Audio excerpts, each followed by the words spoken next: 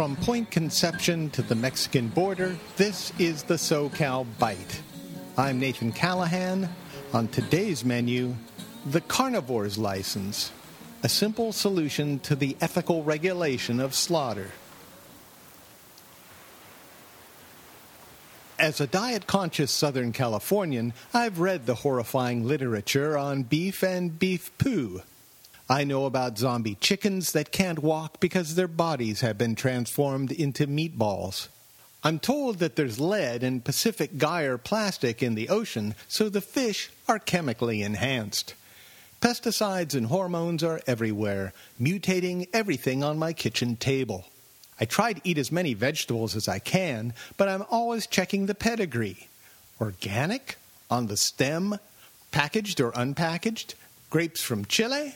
How many gallons of petrol does it take to make Cesar Chavez roll over in his United Farm Workers coffin? My coffee is free trade. Do I get bonus points? Is it okay to consume eggs, sourdough, Twinkies, tap water, free-range chicken McNuggets? Not since we trapped bison on the savannah has humanity's diet ever been as emotionally and intellectually challenging. I can't solve everything, but may I propose a way to settle one of our diet dilemmas? It's called the Carnivore's License. In simple English, you have to be able to kill it to eat it. Let me clarify.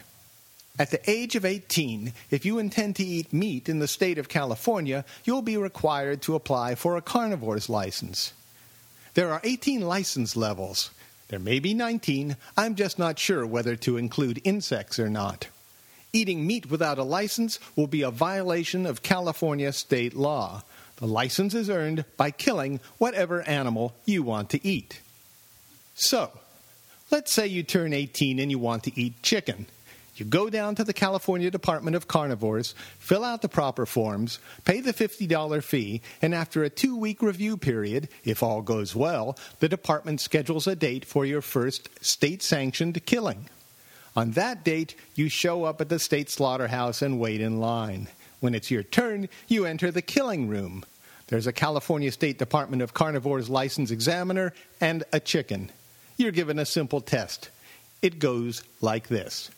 Number 1, hold the chicken's feet. Number 2, in a strong fluid motion, pull down on the neck and swiftly bend it upwards until you feel the neck snap. After the snap, the chicken's wings will start to flap reflexively. You may choose to let it run around in the killing room until it's officially dead. Number 3, without cutting through the back of its neck, use the knife provided to cut the chicken's jugular. Then, hang the chicken neck down over the blood trough and let it drain. The grading goes much like a driver's license test. You might make a mess of things, but as long as the meat is dead, you receive your California State Chicken Eater's license with photo ID in the mail within a month. A temporary license will be issued on the spot. Your Chicken Eater's license is good for 4 years. Provided you don't have a carnivore violation, like unlicensed eating of beef or salmon or Cornish game hen, you can apply for a renewal. If you purchase meat at a grocery store or eatery, you will be required to present your carnivore's license. Of course, obtaining a snail or sardine eating license is relatively easy. A cow eater's license, however, takes a bit more dedication. Needless to say, there will be violations.